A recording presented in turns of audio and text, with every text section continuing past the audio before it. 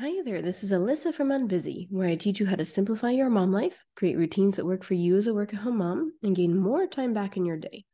This is day 13 of our productivity bootcamp for work-at-home moms, and today we're talking about making your required out-of-the-house excursions, fun or otherwise, easier. So what's bugging you about these ones?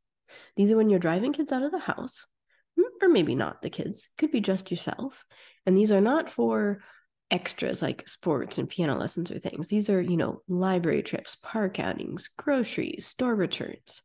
So this can be fun stuff. This can be household essential shopping stuff. What isn't working well here? And then journal on what would your ideal amount of out of the house look like. It's okay if this isn't a weekly thing. Your ideal could be not every week. Your ideal could be, I hate batching all my errands in one day. I want to only run out once a day. Get outside the box here and just individualize. And make sure you're thinking about and journaling on, do you have enough buffer time? Do you have buffer time if you're doing one errand a day, before and after? Do you have enough buffer time for yourself after to decompress if you chose the batch everything in one monster errand day?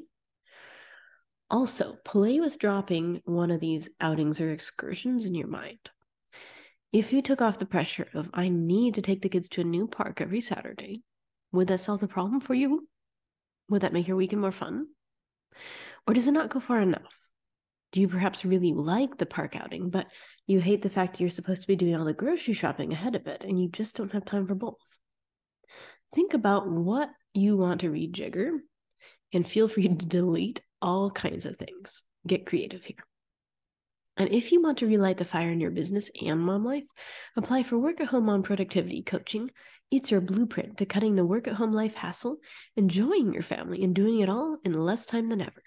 All you need to get started is to fill out a few quick questions because I want you to live the kind of mom life you actually enjoy, not endure.